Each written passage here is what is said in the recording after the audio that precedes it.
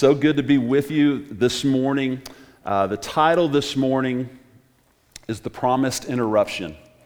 The promise and the interruption in that, the promised interruption. And so we continue to pray for Pastor Kevin and for his wife Vicki and all of those that are sick and not feeling well this morning. We continue to pray for them. And so was scheduled to preach this next Sunday, but with all of the sickness and that craziness, here we are 2 weeks in a row. I don't know many youth pastors that get 2 weeks back to back, and so we'll claim it today. We're excited to be here with you today and to be preaching over Christmas over these next 2 Sundays because I am a Christmas fanatic. I am a Christmas fanatic, and if you're in there with me, you started listening to Christmas music 2 months ago, you know?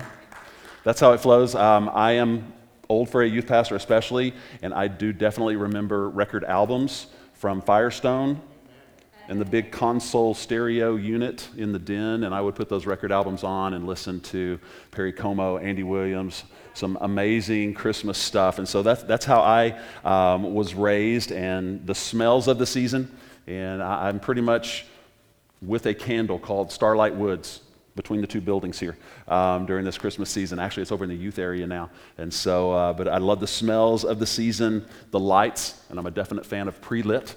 All about the pre-lit. I hate stringing lights, and if you're in that with me, you understand. Food, Christmas cookies. Christmas cookies.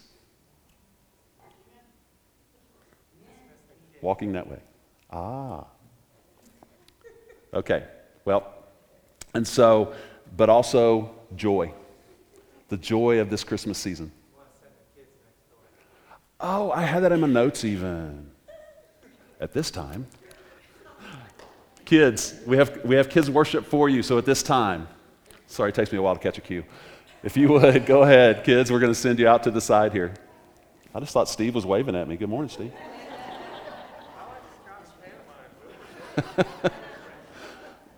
Drew was doing like the reverse slide back there. I don't know what you were doing. Y'all have fun. Great stuff set up for y'all over there. That's why it's in my notes in red, the only thing in red. Somehow looked over that. So the Christmas season, the kids and that portion of it, being empty nesters, we still have the excitement of kids and the gifts and all of that. And so just reinforcement of being a Christmas fanatic. And so with that, personally, I also have very high expectations for Christmas. I go into the season with high expectations that it will be perfect. It's the most wonderful time of the year, the happiest time of the year, right? From the old songs. And so we look at the Christmas season as a time of perfect peace, of perfect harmony, and of perfect joy. But honestly, for us, for the Watsons at least, it has been a little crazy, a little cray-cray over the last couple of years. Just 1 year ago, we as a family had the Rona in our home. All 4 of us at some point during December, and Donna had it the worst. For the rest of us, it was about a week, and we're back in the mix. But for about a month, we couldn't get Donna's oxygen levels up, and so we had an ER visit and some of that craziness. So Christmas was not the same last year, and so that expected wonderful time that we had grown used to over the decades was not there last year. It was a little different, a little crazy, a little interrupted, if you will. This year, just this past weekend, on the opposite side of that, a great interruption. Got to officiate my son's wedding last Sunday, and so we weren't with you for that reason, but we were out in East Texas in the beautiful Piney Woods, and Brock Watson and Riley Watson, husband and wife now. And so with that, I look at this passage from Matthew 1 in a whole new light, having just married my 21-year-old son to his 21-year-old wife now. That's crazy, but that was a great interruption. And so, but that was also pretty all-consuming, especially for these last 2 weeks leading into the wedding. And so again, here we are, we're left with less than a week before Christmas, and I think we started official Christmas shopping last night. So, if my eyes are fluttering, that's from the stress of not having our gifts purchased yet. But so, a little interruption there, more in a good way. And so, my question to us personally is, can we still be all in this Christmas? Watson family, can we still be all in? And then I would open that question up to you, and I would say, church, can we still be all in this Christmas? And the answer is yes. And I'm looking at it not so much from a shopping-related point, but from a Savior-related point. Can we be all in with Jesus this season? And so if you think about it for our culture, there are many who really lack the resolve to truly follow Jesus Christ and what that looks like. The fact that there might be some interruptions involved in that. To be all in for Jesus means not only could there be interruptions, but God's going to show up, and he could throw a wrench into our well-laid plans. I think that's what we'll see in Scripture this morning. And that brings us to Joseph today, because there was an exciting time in his life that we will read about, and there was a wrench thrown into their plans. An interruption, if you will, a promised interruption. And if you think about Mary, and you think about, as we'll see in the passage this morning, it appears Joseph already knew what was going on with Mary, and before the angel visited him, as we'll see in the passage. And so we wonder where that conversation might have happened. Where did Mary share that news that the angel brought to her with Joseph?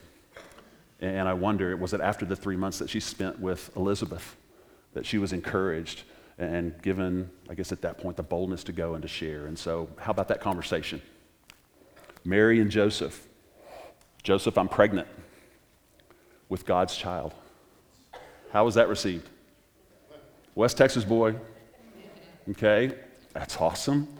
Let's crank up the smoker, throw on a brisket, and bust out the sweet tea. Okay, probably not the response that Joseph gave. Probably nothing like that. As a matter of fact, Mary actually needed some divine help to explain the interruption. And so, as we'll see, this doesn't read with the same cuteness that we see in a nativity scene. If we look out there in the front of the church, there is a certain cuteness to that. There is a certain air to that. And I think we miss a lot of what we'll catch in Matthew chapter 1 this morning. And it reads like a historical event because the things that we read about this morning were historical. They were historical. Archaeology can prove up these things as they happen, but this part of Christmas, it seems so out of control. It seems so messy. It seems so wild and painful, because Mary and Joseph did have a plan for their life. They were engaged to be married. They had dreams, and God showed up. And God showed up. So as you're turning to Matthew chapter 1, we see in Luke 1:28 that God sends the angel Gabriel to Mary, and he calls her, "O favored one.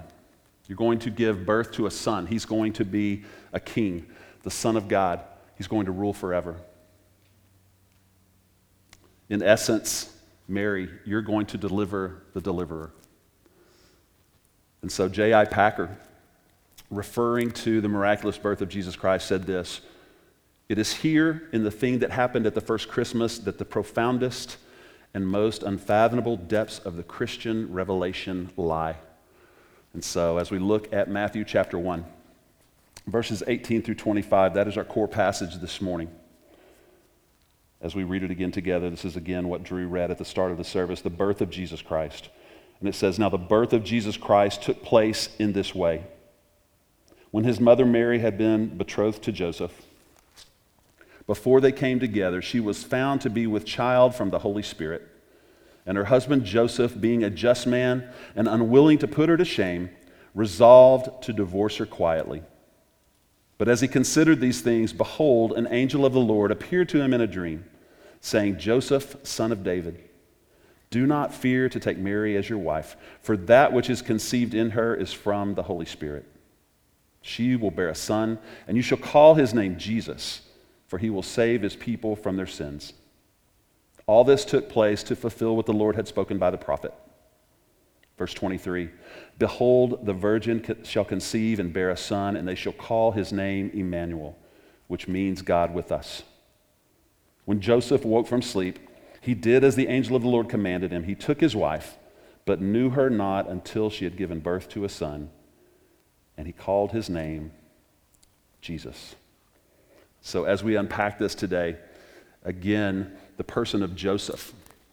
Donna, I'm not sure if you noticed, but I stole something out of our nativity at home. One of our traditions is we have the willow tree nativity, and this is Joseph, and there's usually a little stick that is connected to him, but I kind of left that because I knew I'd lose it and be in trouble. So this is Joseph from the willow tree manger in our home.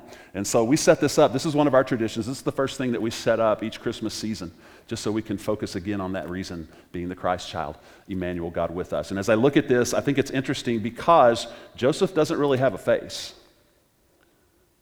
There's no facial depiction on here. He's got the beard, and he is looking over the baby Jesus if he were in his right place. But as we look at this, what do we know about Joseph? What do we know about Joseph? Because we're given 17 verses as we begin Matthew describing Jesus' human genealogy. One, or actually a couple of those verses here in this first chapter actually describe or talk about Jesus' divine genealogy. We've already read a couple of those in that 18 through 25 passage. And then we see Joseph in verse 16. There's one verse including Joseph in this mix of the genealogy, and we see that in verse 16. And Jacob, the father of Joseph, the husband of Mary, of whom Jesus was born, who is called Christ. But beyond that, we have minimal info. We have minimal info on Mary and even much less on Joseph. And so what do we know? Number one, as we just read, his father's name is Jacob. Don't know a whole lot beyond that. Okay, don't know the interactions that maybe they had. And so Jacob is his father's name. Jesus is never called the son of Joseph in Scripture. Joseph is never called Jesus' father in Scripture. Joseph isn't mentioned in Mary's song of praise from Luke 1, 46 through 55. So what do we know about Joseph? We see no trace of Joseph being quoted in Scripture. Okay, and I'm reading that, I'm like, wait, what about with the innkeeper? He's dialogue. There's no quotes that tell the story. But Joseph's not quoted in Scripture. We know that he was a craftsman. The Greek word for artisan or craftsman is tekton. That is used to describe his profession. In particular, a carpenter, a woodworker, someone who builds. There were other phrases for ones who work with metal, ones who work with stone, and so we believe he was a carpenter, one who worked with wood. And so we see that. We also see that he was a just man or a righteous man, as we see in the English Standard Version and the New Living Translation, relating him to the Old Testament saints. And so he believed in God. He acted on that belief. We know that they were both young. Girls were often betrothed as young as 12 to 13, with the guys being usually several years older.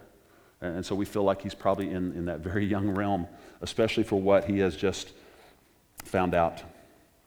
We also know in Scripture that he took the infant Jesus to the temple for dedication. We know that he took Mary and Jesus into Egypt to protect them from Herod's bloody edict. And he took his family to the Passover in Jerusalem when Jesus was 12. And so beyond that, we just don't know a whole lot. We don't know when Joseph died necessarily. Could have been well before Jesus' public ministry. We feel like definitely it was before the crucifixion, because if you'll remember at the crucifixion, Jesus gave his mother Mary into the care of John, not Joseph. And so again, we don't have just a whole lot of information there. And so here's what we do know. I want to present to you from the passage that we read, from Matthew 1, 18 through 25, 5 snapshots. I want us to see 5 pictures of Joseph, and from that kind of boil it down to be able to walk away with what it looks like to be all in this Christmas as Joseph saw it, and how we can see it through his eyes. And so the first thing is this, Joseph's dilemma. If you're taking notes, write that down. Number 1, Joseph's dilemma. I'm going to take it kind of 2 verses at a time. There in verses 18 and 19 again. Now the birth of Jesus Christ took place in this way. Here's the setup. Here's how it's going to unfold. When his mother Mary had been betrothed to Joseph, before they came together, she was found to be with child from the Holy Spirit. And her husband Joseph, being a just man, again a righteous man in the New Living Translation, and unwilling to put her to shame, resolved to divorce her quietly.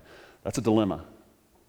That's a tough decision, especially to be a young man and a young woman. That's a difficult choice. And as I go back to the idea of just officiating Brock's wedding, my son, my 21-year-old son, who married Riley, his now 21-year-old wife, I think about them being thrust into this situation, and it gives me a new understanding of how hard that must have been.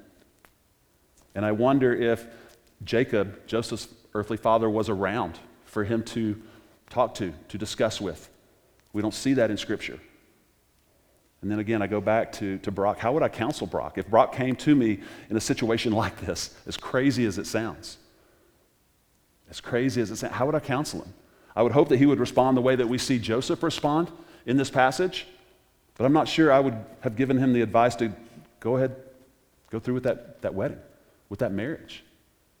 Because for our eyes at least, it's obvious. Okay, in this case, Mary had been with another man. That's what it looks like. And so I'm not sure I would have advised him correctly in this. But I think about that, and it's hard to imagine how life-altering that interruption would have been for Brock and for Riley, had they been in the same shoes. And so thinking back, if Jacob was alive and he had that man-to-man talk, what would that have looked like? Again, hearing the news, we assume from Mary, that she is with child, God's child. For Joseph, being a just man, being a righteous man, a couple of things. Number one, because of his moral standards, he knew that with it as it appears, and you would automatically assume Mary had been with another man, because it's hard to buy this, it's God's baby thing so far. Okay, we haven't seen anything that gets Joseph to buy in at this point. And so being the just man that he is, because of his moral standards, he couldn't go through with a marriage. Mary's pregnant and he's not the father. So that's the first thing. And the second thing is this: because of his righteous love and kindness that we feel like we see here in the passage, he didn't want to think about shaming Mary publicly. How beautiful is that? That he would respond in that way. Again, a young man. And we believe a just, righteous man believes in God. That's his response.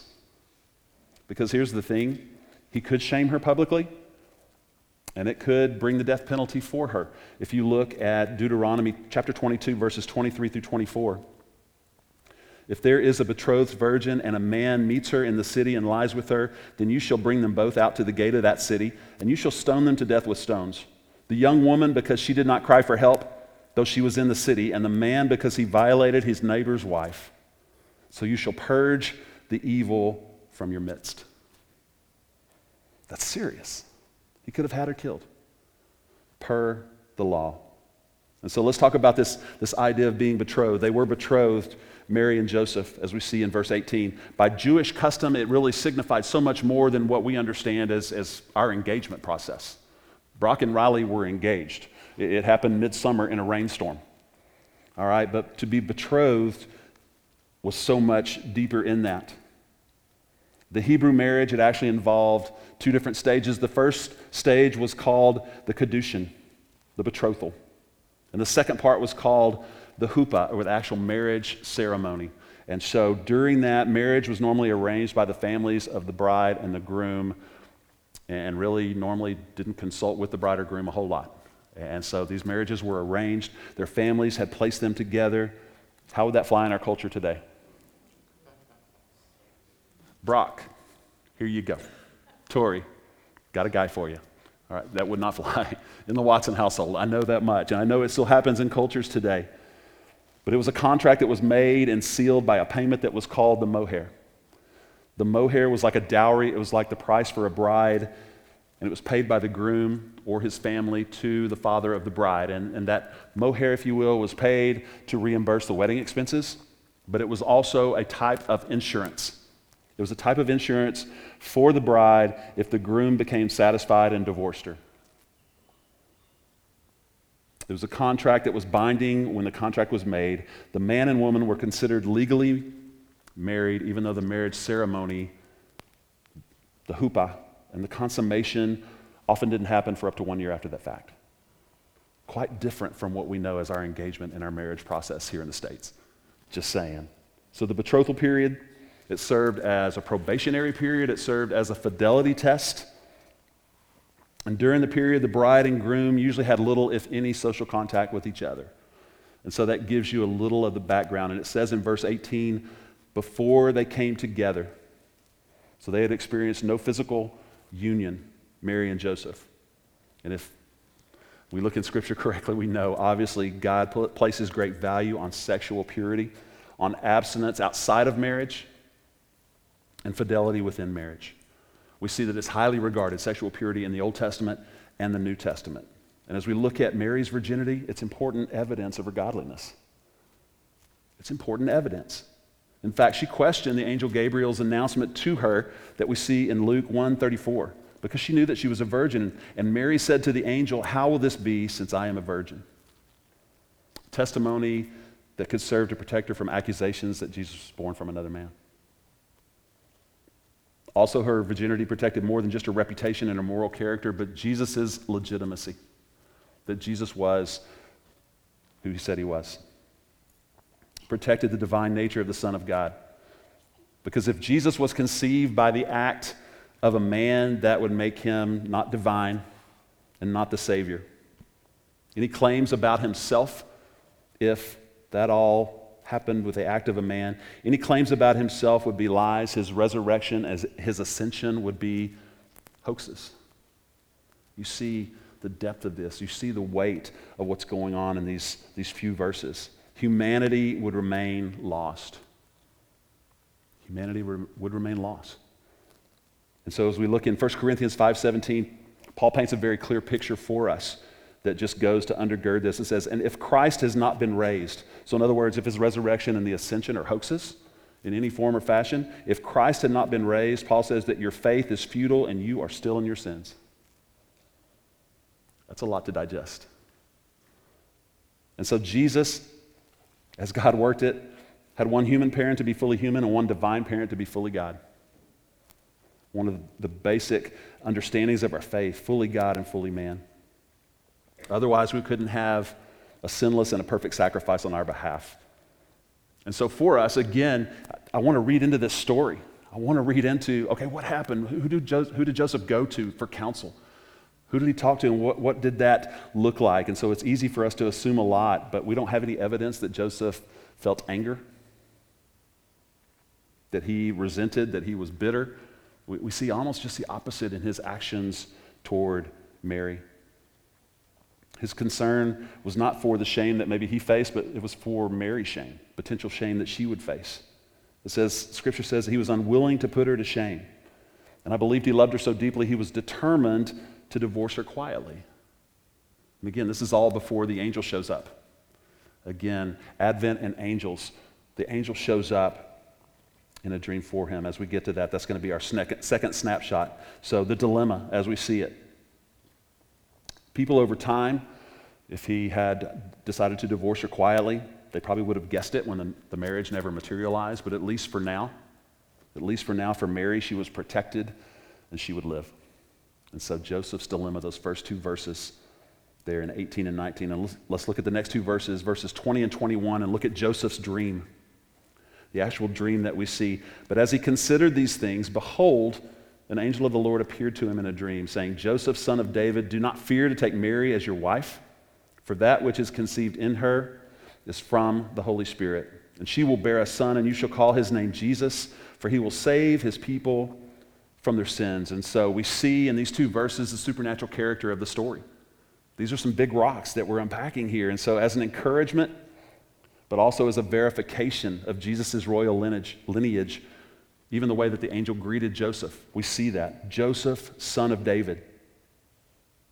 Jesus was Joseph's legal son, not his biological son. Jesus' royal right in the Davidic line, we see that. And in the phrase, in verse 20, we see, for that which is conceived in her is from the Holy Spirit. Again, the ultimate testimony to the virgin birth. To reinforce this truth, the angel tells Joseph in verse 21, she will bear a son. She will bear a son. And so Joseph, you will act as his earthly father. And as you study these passages and as you look, I saw several different titles for him as this earthly father. Joseph was called a foster father. Joseph was called an adoptive father. Joseph was called a stepfather. And so as we look in Luke in 3:23, the genealogy of Jesus through Mary's line, it says, being the son as was supposed of Joseph. As was supposed. Again, not the biological father, but he was given the task of raising Jesus during his time on earth. And so as far as most people knew, Jesus was one of Joseph and Mary's kids. One of Joseph and Mary's kids. Look at Matthew 13:54 through 56. And coming to his hometown, He taught them in their synagogue, so that they were astonished, and they said, "Where did this man get this wisdom and these mighty works? Is not this the carpenter's son? And is not his mother called Mary? And are not his brothers James and Joseph and Simon and Judas? Are not all the sisters with us? Where then did this man get all these things?" And the reality was, Jesus was physically only the son of Mary. Only the son of Mary. And it affirms again the reality of the virgin conception and the birth. The angel told Joseph to name the child Jesus, and Jesus' name was well known even before this encounter, before his birth. Jesus in the Hebrew word Joshua, Yeshua, Yeheshua, the basic meaning Jehovah or Yahweh will save. Jesus saves. God saves. Jesus would be that salvation, and we see in verse 21 that he will save his people from their sins. What a dream. What a dream. And as we look at that, and as he considered these things, again, in that consideration process, what did that look like? What went through his mind, and how long was that time frame as he's considering these crazy things that he's just been told through the angel in this dream? And so, with the dream told, we move on to our third snapshot, and that is this, that Joseph, his dream had to be decoded. There was some decoding, there was some unpacking going on about what this looked like in verses 22 through 23. All this, these things, these events of Jesus' life, all of this took place to fulfill what the Lord had spoken by the prophet. Verse 23, "Behold, the virgin shall conceive and bear a son, and they shall call his name Emmanuel," which means God with us. So we see that this news that the angel delivered explaining the virgin birth of Jesus, it was predicted by God in the Old Testament. It was predicted by God in the Old Testament. The birth of Jesus was clearly decoded and defined as fulfillment of prophecy. That's what we begin to see in this part of the passage. Again, in verse 22, all of this referring to the facts that we've just seen about what the angel has shared about Jesus' divine birth. And the supernatural birth that we were just given, fulfillment of what the Lord had spoken by through the prophet there in verse 22. And so as we look at Isaiah 7:14, Isaiah 7:14, it is this very prophecy, and it's interpreted as predicting this virgin birth. And Matthew uses this phrasing with fulfill, or fulfilled, or fulfilling several times. The Old Testament prophecies in Matthew itself more than a dozen times. And then we see Old Testament quotes more than 60 times in the book of Matthew, second only to Paul in his use of the Old Testament references in Romans. And so as we see this, Matthew repeatedly uses the phrase, as in what we see here in this passage, took place to fulfill. In chapter 2, verse 15, this was to fulfill. 2:17, then was fulfilled. 2:23, might be fulfilled. Chapter 8, verse 17 of Matthew, this was to fulfill. Chapter 12, verse 17, this was to fulfill, etc., to decode these Jesus links in Old Testament prophecies, that they were being fulfilled, that there were promises being kept. And so we see it throughout the book of Matthew. And these New Testament truths and events, they were culminations, they were completions of what had already been revealed, of revelation that God had already made. And so as we unpack Isaiah 7:14, let me read that for you. Verse 14, the sign of Emmanuel. It says, "Therefore the Lord himself will give you a sign. Behold, the virgin shall conceive and bear a son, and shall call his name Emmanuel." Old Testament reference. And so as we unpack that, it was originally given to King Ahaz. King Ahaz, the son of Uzziah. And as you start to read about King Ahaz, what you see is, this was in Judah in 700 BC. When armies of Syria, they were poised to attack and destroy his kingdom. And so what you find out about Ahaz is he was very wicked as a king. He had been described as the most wicked of kings. What did that look like? He had put idols throughout all of Jerusalem. He had sacrificed his own son to Molech. And because of that, he didn't feel like he could ask God for help. Or if he did ask God for help, that might require that he would have to step up and do something for God. And so what we see here is just this weird interaction between Ahaz and between Isaiah. And so word came through the prophet Isaiah that we just read. God was not going to allow this kingdom to be destroyed.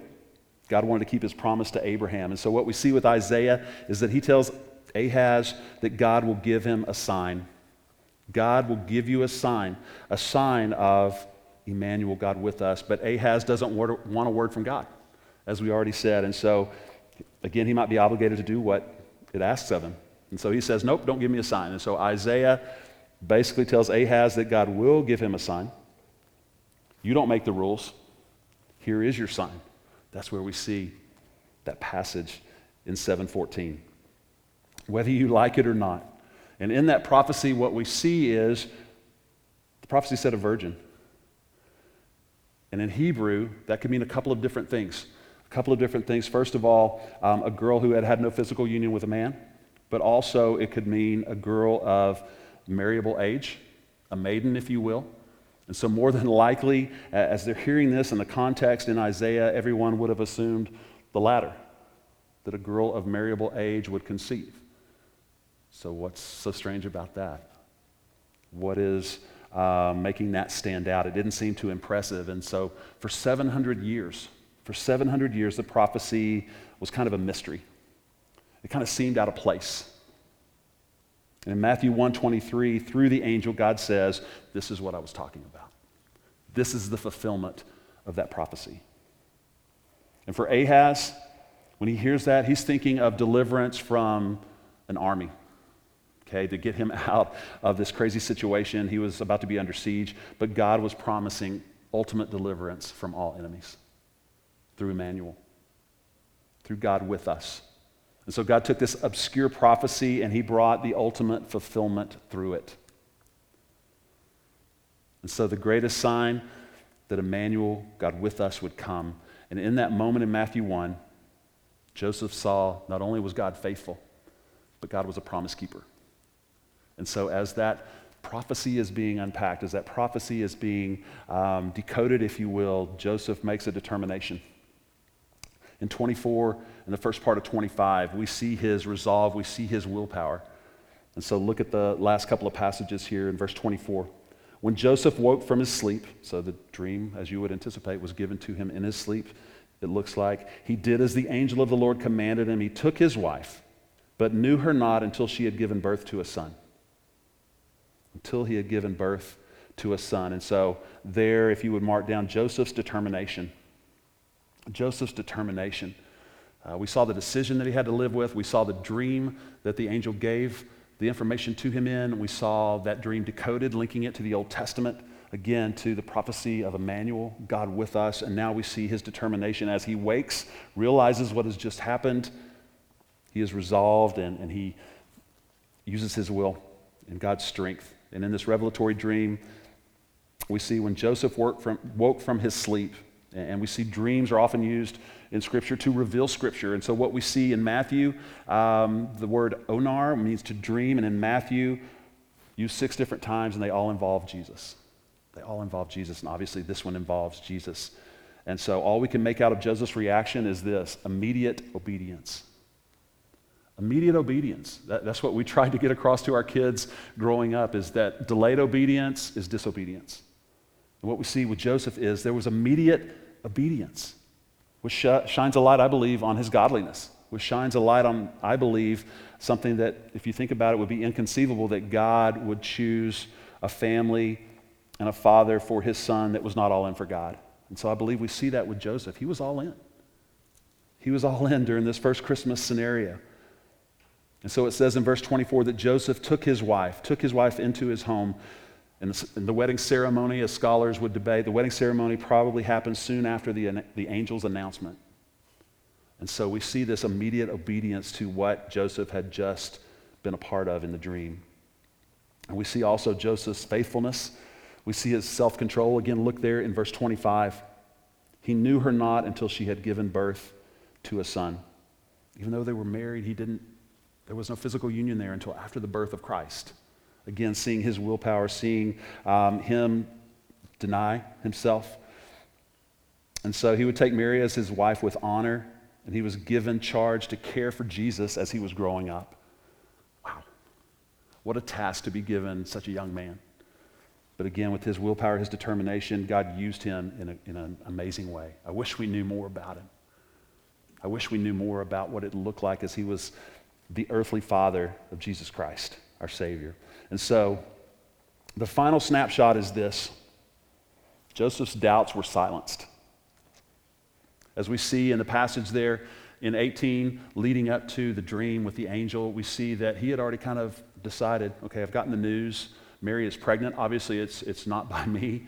It's from another man, and so I'm going to keep it low. I'm going to divorce her quietly. I don't want to bring public shame on her, but I've got to move on. I've got to move on. And so what we see instead is final act of obedience to God. We see it in that last part of verse 25. 25 itself, but he knew her not until she had given birth to a son, and he called his name Jesus. It was obvious that the doubts had been erased. Joseph was all in at this point. And here's what we should see from all of this, that God kept all of his promises then, and God will keep all of his promises now for us. Is that not awesome? Reality today, maybe you're asking yourself, based on what we see in the world, is God really active in the world right now? Humanity might throw that out there. Is God truly active in the world right now? Because look at the mess that we see around us. Maybe you're here today and privately, in your mind, you're thinking, is God really involved in my life right now? Is God really involved in maybe you doubt God's existence. Maybe you're here today and you doubt the existence of God yourself. You have some of those doubts. Joseph had some doubts with the news that was delivered to him.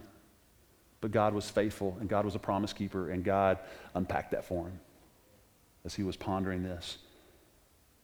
And if you think about answering these questions in this way, you think about Jesus being Joseph's foster son, if you will. As Joseph watched Jesus grow,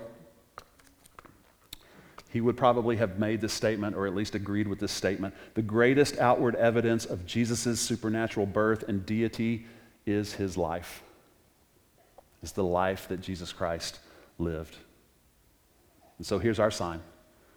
Behold, a virgin conceived. And not just that, this baby grew up to die on a cross, to be placed in a tomb, and then to rise again. Think about this question. What if Joseph had chosen the easy route?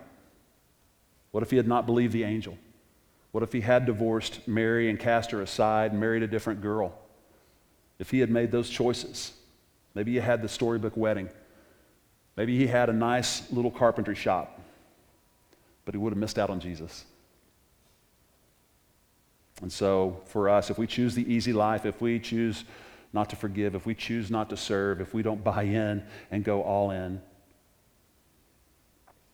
will we miss out on Jesus and his plan for us? Again, reading over those 8 verses, 18 through 25, what we see is Joseph's life tells us it was worth it. I think we see that. Joseph's life tells us it was worth it, that God keeps his promises, that Jesus is indeed worth the potential pain and shame, shattered dreams, interruptions, if you will, even death if it comes. And so I ask you this morning, have your doubts been erased? Have your doubts been silenced? As we walk through another Christmas season, close with the original question this morning, are you all in this Christmas in your relationship with Jesus Christ? Again, as I ponder being Brock's dad, and as I think about the decisions that he has made, as I think about the passion that he has in life, the love that he has for people, I go back to Joseph, and I think about his having those same feelings and thoughts and pictures, snapshots of Jesus as he is growing up. And so for us today, I wonder if Joseph fully understood that Jesus was fully human, that he was able to have the full range of human characteristics, that Jesus was fully divine, that he was able to have the full range of divine characteristics. And as we think about, and Joseph maybe thought about several times, Jesus' human nature and divine nature, that he was born as a baby, yet sustains the universe. That he was 30 some odd years old, yet exists eternally. That there were times when he was tired from ministry, yet he was omnipotent, all-powerful. That he died, but yet in that death, he conquered death and sin. And I'll close with this. The beginning and the end of Matthew I believe we can draw strength from understanding this picture of Emmanuel, God with us, because as we look at verse 23, again, looking at Isaiah and the Old Testament prophecy, behold, the virgin shall conceive and bear a son, and they shall call his name Emmanuel, God with us. And then if you think about it, the closing of Matthew and the Great Commission in the 28th chapter there, the last verse, words in red, Jesus Christ speaking, and behold, I am with you always to the end of the age. Jesus is with us. Emmanuel, God with us. He starts and he ends with that. Matthew gets it. Joseph got it. Joseph was all in. We see that in his responses in the story this morning of the Christ child.